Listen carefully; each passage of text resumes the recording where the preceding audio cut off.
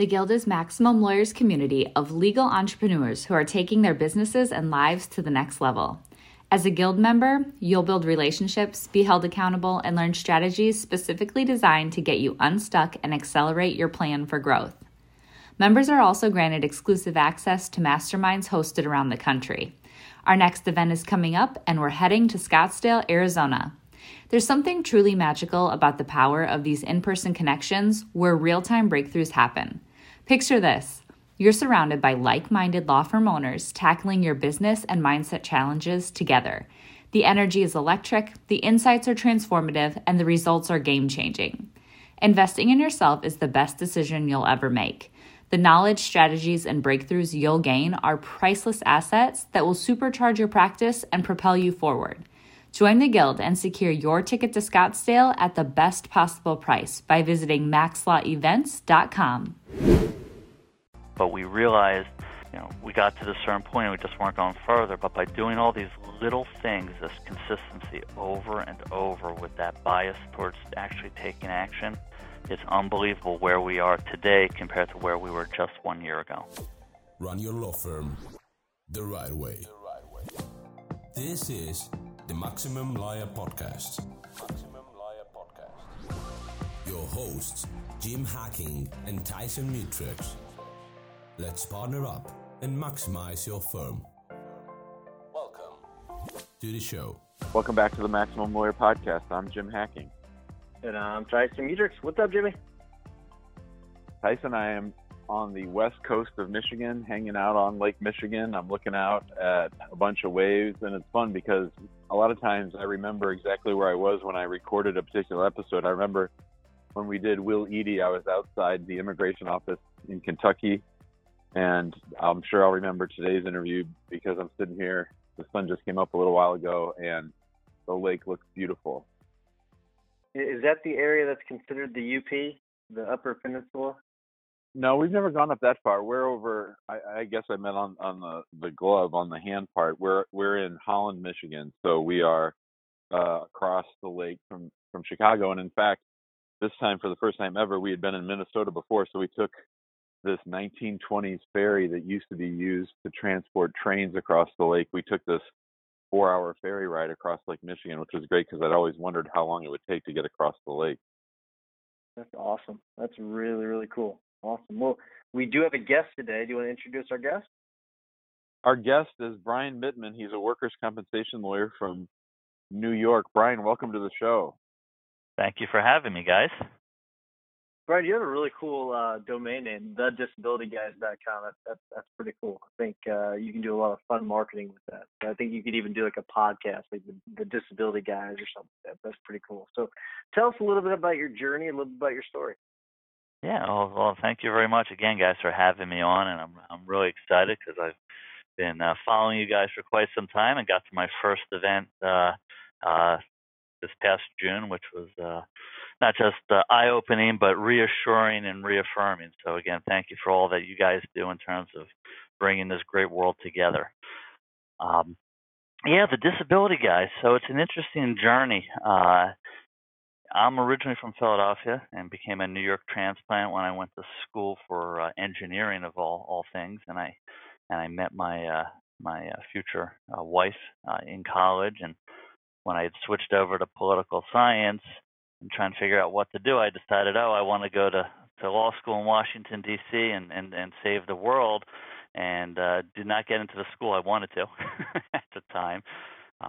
And I ended up going to school in Brooklyn, and at that point I was working for just a kind of a Court Street attorney while I was in school, and I quit on the guy because he was insane. I don't know if any of you guys have had those experiences, but learned a lot, but it was a little insane. And I said to my father-in-law at the time, he said, hey, come work for me while you look for a job. And here we are 25 years later, and I'm still kind of looking for a job. So I got involved in the family business.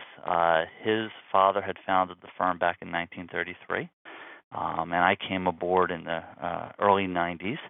And, it was kind of, I'd call it just a regular, typical law firm. that we all know and experience. And shortly after 9/11, and we were in Lower Manhattan at the time. Shortly after 9/11, I was wondering, heck, what is going on? And that's when my father-in-law, surprised me as well and said, you know what, I'm going to retire. Like, okay. And that included, by the way, at the same time, we were in the middle of litigation with a prior partner because they were trying to make me a partner, and it wasn't working out. So here I was around 30-ish years old, and I experienced 9/11, working in a firm, having my father-in-law retire and actually take a buyout, and having to deal with 2 years of litigation with a former partner who wasn't even really my partner. So at a very young age, I was kind of wondering, what the heck am I doing? And that's where I started my own investigation into things. I think I started with a Stephen Covey course, The 7 Habits, and after that, I just got into some various legal marketing things, and I like to look back now and say, what I have is I have a startup entrepreneurial law firm that just happens to have about 85 years of experience. So that's the big picture of the Disability Guys, and we came up with that name a few years back, where we were really trying to capture, what are we doing? I think part of it came from the Pep Boys, Manny, Mo, and Jack. I grew up going to Pep Boys to fix my car, and I like that idea. The guys, that's where I am now. I think it's a great piece of marketing. I think the word guys makes you much more approachable as a lawyer and a law firm. Talk to us about the reactions that people have had interacting with you as the Disability Guys, as opposed to some big law firm with a long name of a bunch of lawyers' last names. Yeah, it's a great question, Jim, and it's interesting because, right, our ethical rules require us to have a firm name, so we're Markoff and Mittman, PC, the Disability Guys. Luckily, in New York, we can really lean on kind of like a DBA or a business name, and it's not really frowned upon. The reaction's been interesting. I go back, and I know there have been a lot of podcasts where everyone's talked about books and writing books and whatnot, and I did the consumer guide a bunch of years ago, our first consumer guide. It was actually 10 years ago. I found the original manuscript, and that's when we came up with the Disability Guys name, and it was like kind of a cool thing. Like, wouldn't this be great to have a series of books by the Disability Guys, and we could even eventually franchise it or have other people use it, type of thing. And particularly our colleagues were like, what is this crap?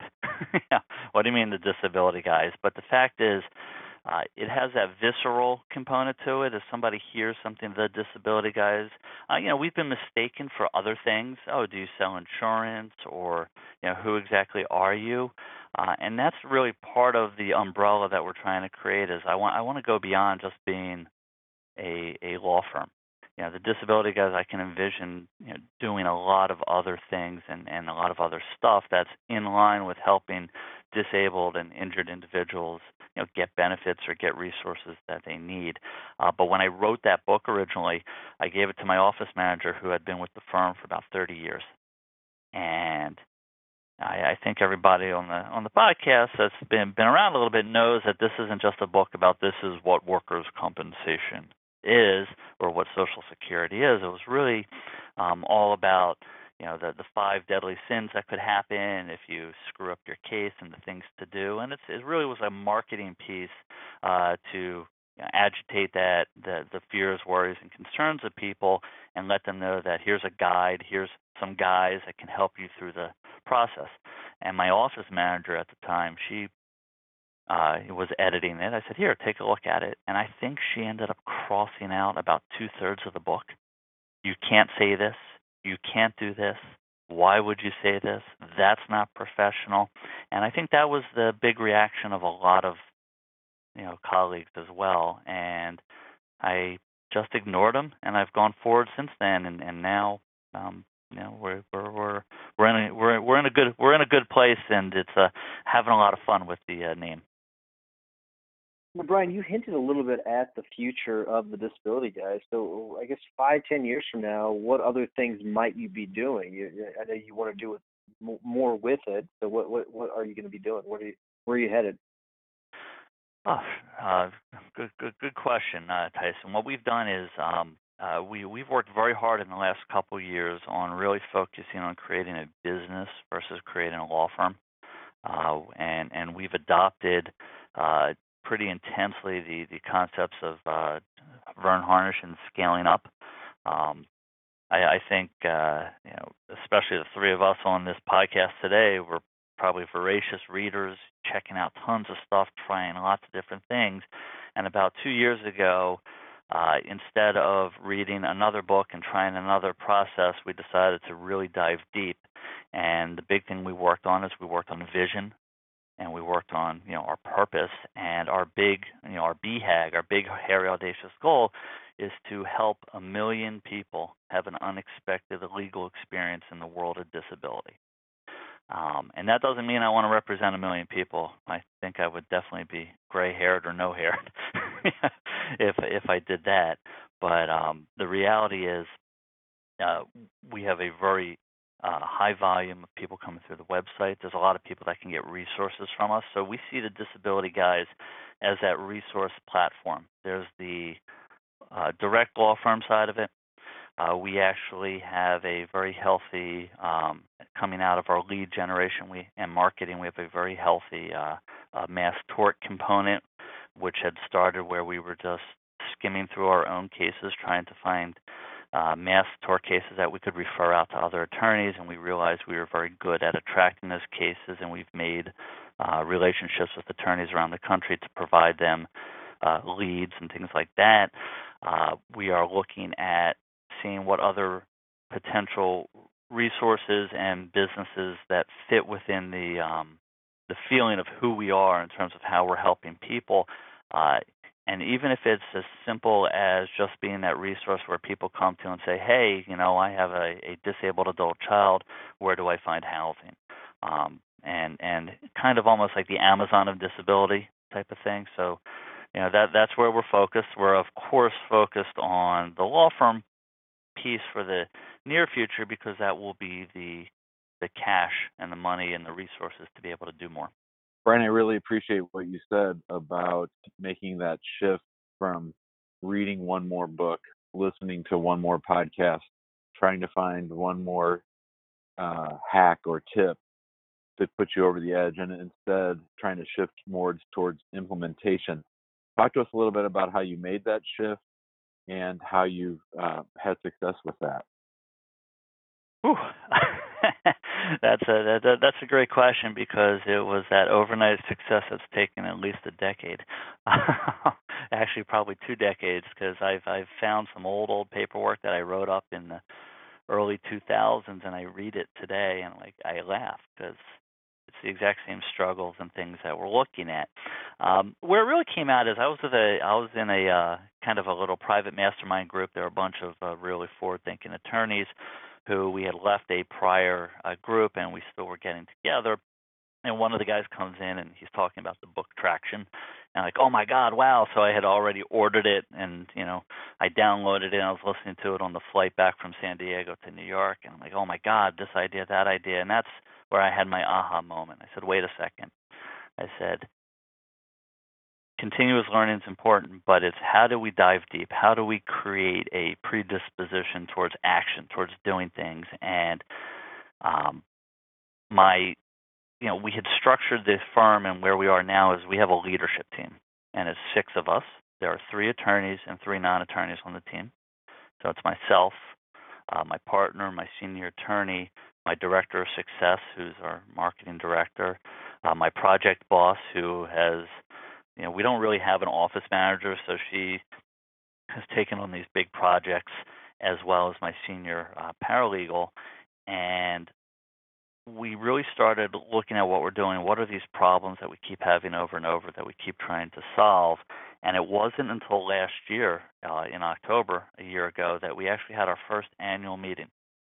And we were going to the Scaling Up Summit in Denver, Colorado. We went out 2 days early. We rented a WeWork space, And we ended up with whiteboards, lots of good snacks and good company, and we literally went through everything in the office in detail and created action plans and some really, really difficult decisions as well because of some things that had transpired in the prior year and where we were. I think I mentioned to you briefly when we were at the conference, Jim, about almost going broke, growing broke and saying what just happened. And we committed to ourselves not only to spend that blue time thinking strategy and learning, but to really digging in and doing the tough red work. So here we are in the beginning of finishing up the first month of the third quarter of 2019.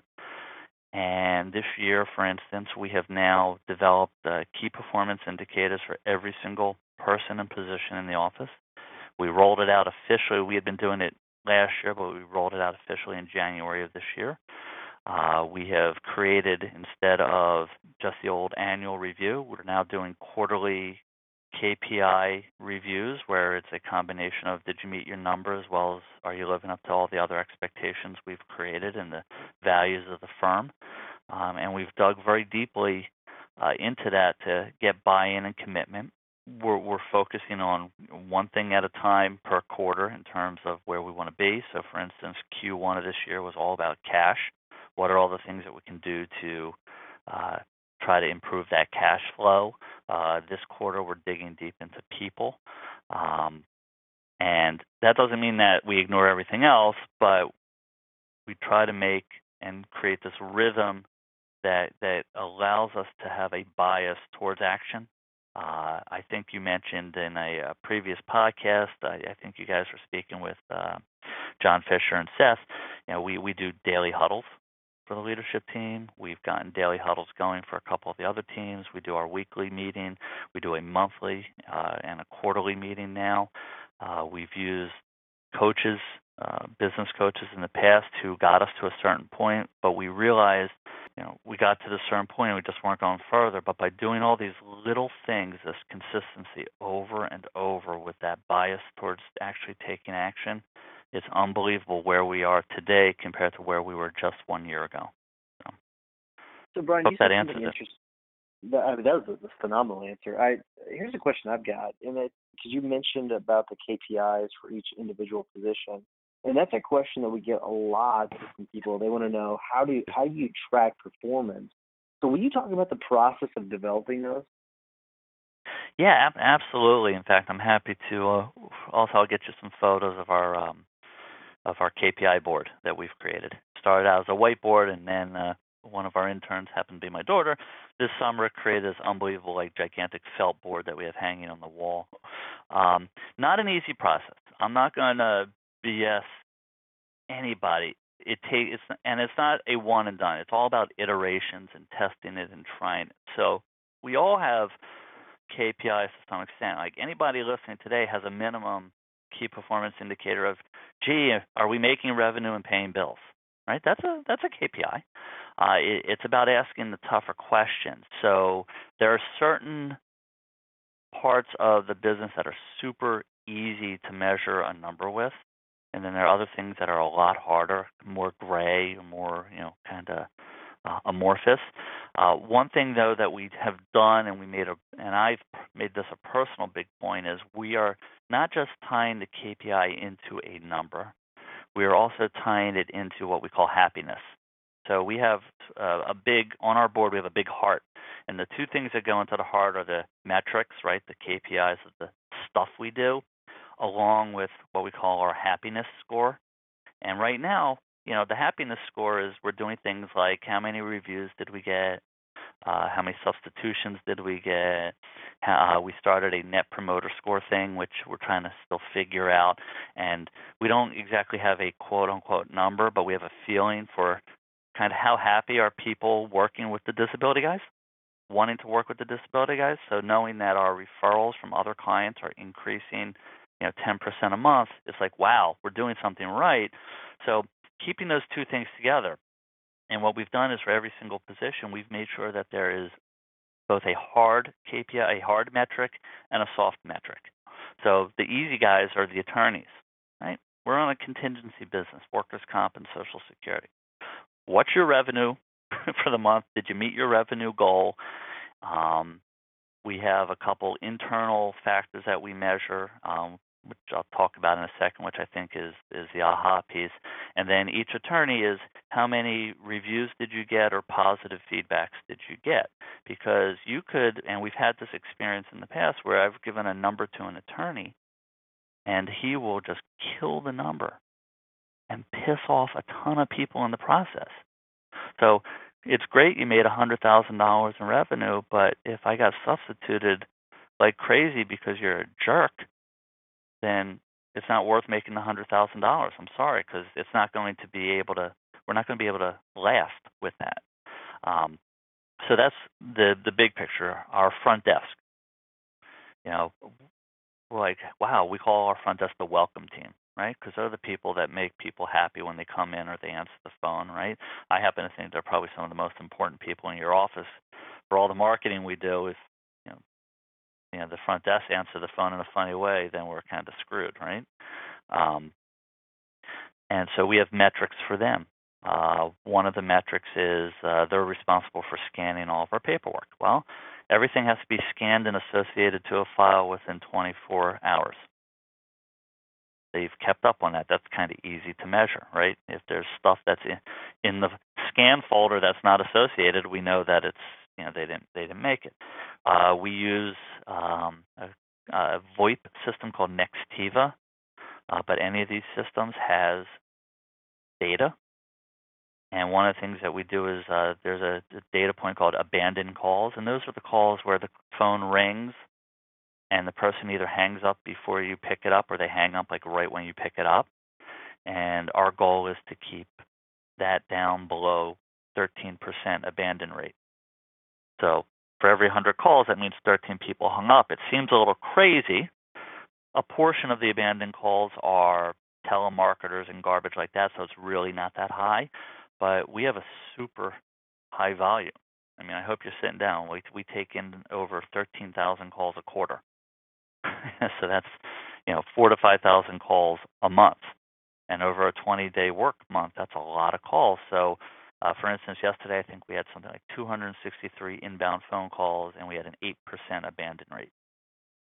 And we see that we have less complaints and stuff when the number's at a certain level. So that's how we measure them. And the final piece is, I think any business can figure out what we call the fee-generating activities. I don't know what you guys would consider that. Like in the immigration world, it might be filing a petition. In the PI world, it's how many settlement demands went out, things like that. But we have figured out about 7 or 8 things that show up on our calendar: a deposition, a hearing, a new appointment, that we can easily associate a revenue number to. So it's not a direct number, but we say, hey, we made, again, $100,000 in this time period, and we had 100, of these fee activities during that time. So we now know that was worth, right, $1,000 in activity. And we've been looking at that data and really figuring that out and saying, what are all the things that we can do to do the right activities? And that's how we've come up with it. And we're constantly tweaking and changing and getting input about it, because you can also overwhelm yourself with it. Brian, that is great stuff. I think that last answer you gave is going to be gold for a lot of our listeners. And I want to follow up on it by asking you, how do you have the data reported back to you? And do you have like a dashboard for overseeing it? How often are you looking at it? Those kinds of things. That is the question. So my business partner Michael, we call him the numbers ninja, because he loves diving deep, and we realized that as he started looking at various points of data from both our case management system, our lead system, we're like, wow, everybody has all the information there. So here's how we figured some of this stuff out. One is I got our accounting together, and this is a whole story in and of itself. But when my office manager of 30-some years, when I asked her to leave a bunch of years ago, when she left, I took over the books again, right? Wouldn't you take over the books, guys? You know, you run the business, and you know what it's like dealing with actually trying to run a practice and actually doing accounting. So I learned a lot, kind of getting back into that. I ended up hiring a bookkeeper who came in a couple days a week, that type of thing. And then I had a very forward-thinking, at the time, IT company, and they were doing a lot of their accounting at their site overseas, and they built a little overseas virtual account bookkeeper for me, and that was really cool because now we were scanning stuff and all this stuff was happening. But I was quickly outgrowing it since I had to deal with all the stuff all the time, and I ended up going to a virtual accounting company. And it's been unbelievable because what they did was they got me onto QuickBooks Online. They helped me get all of my accounts in order. They asked tons of tough questions and helped me from that perspective think about, hey, here's your books. Your books are now clean to an extent. And they report to me each month. Well, we do weekly stuff. I don't do the weekly stuff anymore, but we have a monthly call, and we get certain reports just out of the accounting data to see where the trends are.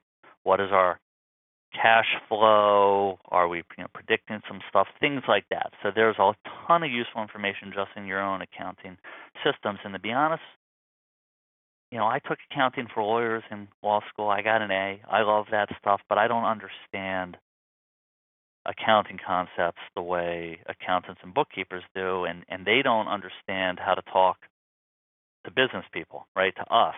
So that's been a process, and we've learned a lot. It says, okay, from an accounting perspective, here's my numbers. We then also turned to the case management system. Said, okay, we have all this data in our system. What the heck does it all mean? Right? I've been doing this for 25 years. We've been around for 85 years. I think we have something like 60, 70,000 names, individual names, just in our database with some type of case or thing or number associated to it. So we started digging into that to say, okay, we know that we have calendar entries for every client because that's how the business is driven, by showing up at a hearing or a deposition. We were then able to just export that to an Excel spreadsheet and start to manipulate that.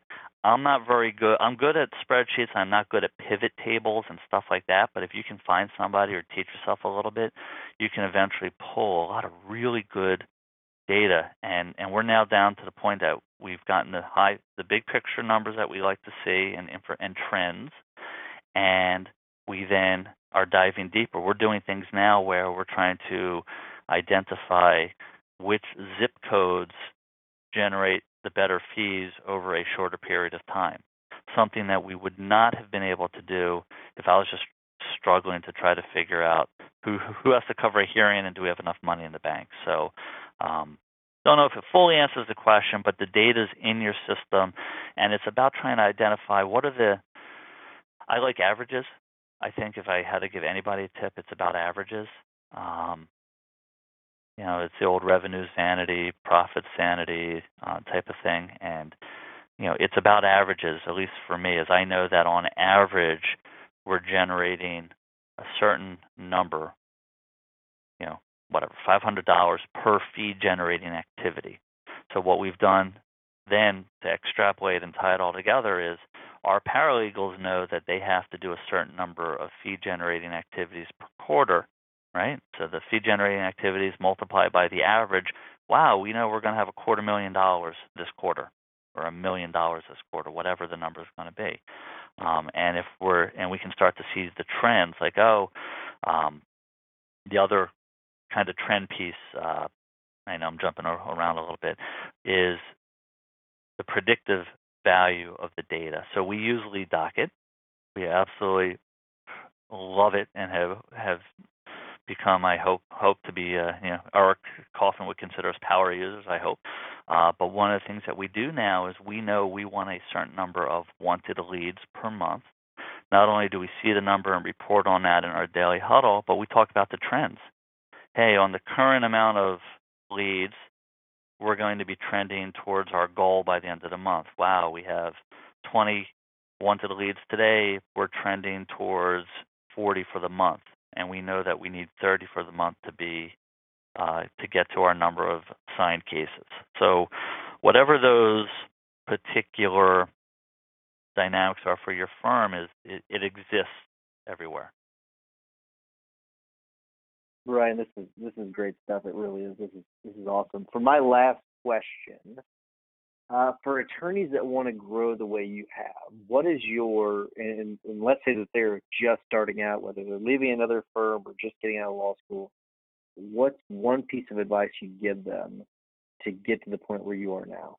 The one piece of advice that I wish I had gotten is I would treat, whether you're a solo going out on your own, joining a new law firm or anything, I would try to treat your entity as a business and to actually create it as though you have your 50 employees and your $25 million in revenue. So, have a CEO role, have a chief finance CFO role, have a COO role, have a chief technology officer, chief marketing officer. Have those roles spelled out, and and start to create the processes for each of them. So whether it is accounting, marketing, conversion, case management, whatever the pieces of the business are, you may be doing all of them, and you probably do all of them, to begin with. But if you can actually be clear to say, well, this is a specific role, it's almost like sitting at your desk and having literally different hats and saying, oh, I got to do accounting stuff now, and you go put the little green accounting visor on, right? You spend a half hour, you do your accounting work for the day. Then a client calls and you put your attorney hat on. I think that's the most important thing, because we get quickly lost in the weeds and kind of the doing of stuff, and you wake up at the end of the week and you say, what the heck just happened this week? But if you have those very specific components in place and you're always working towards that, as you get busier, you're going to be able to then offload or delegate certain things and not feel as bad about it because you really understand it. I think that's my biggest challenge, is even today, is I like to understand. That's the engineering background. I really like to understand what's going on. I've gotten a lot better letting other people do it, but it kind of freaks me out if we start something and I know nothing about it. So just plan, just map it out and treat yourself like you're already there. That would be my advice. All right, Brian, for my last question, you touched on something that you and I talked a little bit about at the conference, and that is growing to a point where you get into financial trouble, growing out of business, I think you called it. Can you talk a little bit about that and maybe wrap up with that? Yeah, no. I had mentioned it as growing broke. So there's somebody mentioned at the conference. There's a great book, Simple Numbers, Simple Business. Is a guy by the name of Crabtree wrote it. I don't remember the full name, and I can get it for you. And it's out of the whole Vern Harnish, Rockefeller Habits, Scaling Up world. And it was this whole idea of not growing broke. Right? We become successful, you have a big hit, you do a lot of things, so what do? I think as human beings, you innately, look at that and say, wow, that's kind of normal, and then you start building things around it that are normal. So I'm not talking about, oh my God, I won a big case and I ran out and I bought a Mercedes. I'm talking about the thing where you win a big case, where you have money coming in a good time, so you hire more people and you're not too big. Oh yeah, no big deal. I'll give them a $20,000 raise, and whatever it is. And then you wake up one day and you're broke. So there are countless businesses that have $30, $40, $50 million in revenue, and then they shut their doors. You're like, how did that happen? And that started happening to us. We were doing pretty well with a lot of stuff. We had a lot of moving parts. I was doing a lot of different marketing, spending a lot of money, and I wasn't really paying attention at the time to the numbers the way I do now, and I didn't see the trends, and all of a sudden the revenue starts decreasing, but we're going to hang in there. The revenue decreases, we're hanging in there. And then I wake up one day, saying, "Oh crap! I spoke with my banker about something, and they basically said, no, we're not renewing the line of credit." It's like, what do you mean? And it was that catalyst that led eventually to the meeting in October of 2018, where we had looked back at the beginning of the year and said, "Oh my God, we were literally, not even months, maybe weeks away from that was it." I had never thought of the idea of bankruptcy or anything like that. I said, "What am I doing?" Right? I have all these people that work for me that count on me, but at the same time, I can't just blindly go forward because I have myself and my family and all of that. And we made a lot of really, really hard decisions, and it was both personnel decisions we made, which suck. I don't care, who you are or anything. Those are tough decisions, and we made some really tough business decisions about everything from marketing to when we're going to spend stuff. But we didn't just do it blindly. We forced ourselves to start learning our numbers so we know where the things are. And I'm happy to say that we've gotten to the point where the core business is sustaining the core expenses and my livelihood and my family and a lot of other people. And every time we've now tried to make a decision that has any type of impact, which is most decisions, we have data and thoughts and a way to look at it, because frankly, I don't ever want to be in a position where I'm sitting there saying, okay, I'm not paying myself just to meet payroll, and I'm grumpy about certain people and I'm feeling, negative. I don't want that. I want to work with people I like and love, and I want them to work in a place that they like and love, and to understand, what's going on. And that's really driven everything. And that occurred, right, 20 some years into my practice, where I was blessed to inherit a foundation, had been working on building on that foundation, and looked back and said, heck, what did I get myself into? So it's just that awareness, and I think that's the most important thing. Ryan, these are just great insights, and just you gave so much great information. Thank you so much. I do want to wrap things up. I want to be respectful of your time. Before I do, I want to remind everyone, please go to the Facebook group, get involved there. Lots of great activity. It's growing every single day. And also, if you don't mind, taking a couple minutes, stopping right now, and giving us a 5-star review on iTunes or future podcast, we would greatly appreciate it. Jimmy, what's your hack of the week? So I was thinking about this the other day as I was explaining to someone how we generate attorney-client agreements. In the old days, it would take a day or two for me if one of the attorneys, or if I had a consult, I'd have to go work on this Word document. I'd have to change out their names and everything. Then I would print out the contract. I'd email it to them. I'd scan it and email it to them, and then they might get back to me in a day or two. We have greatly streamlined that process where I can actually send an agreement right out of lead docket, and with Zapier, forward it on to them while they're sitting in the consult. I've had numerous people sign up in our office, and my hack of the week is to figure out whatever you can do to squeeze that time out to make it as easy and as quick as possible for people to sign up with you. Very good stuff. I love it. All right, Brian, do you have a tip or a hack of the week for us? Yes, I thought about this. So I have two quick ones, and I also want to again thank you guys for having me on, and I want to be clear as well, and I want to thank my team, because whether you're a solo, you're not really ever solo. So be aware of your team and all the great stuff they do. Two quick hacks. Whether you use an online bookkeeper or not, we switched over to a program that ties into QuickBooks called Bill.com, and it allows us to not print checks. So the bills go into the system. I can go through, check off what I want to pay and all that stuff, and then boom, it goes out, and they either send electronic funds or they send the check out to the other people, and that has been a tremendous help. I mean, there have been times where I've printed up a ton of checks and I forgot to sign every one, and I mailed them out. And the other very quick hack is, physical, spiritual, emotional well-being, as we know, is beyond important, especially in this wonderful high-stress business that we're in. And my wife and I found a gym that we go to, and it's a high-intensity interval training, the HIIT training, and it's literally less than 30 minutes.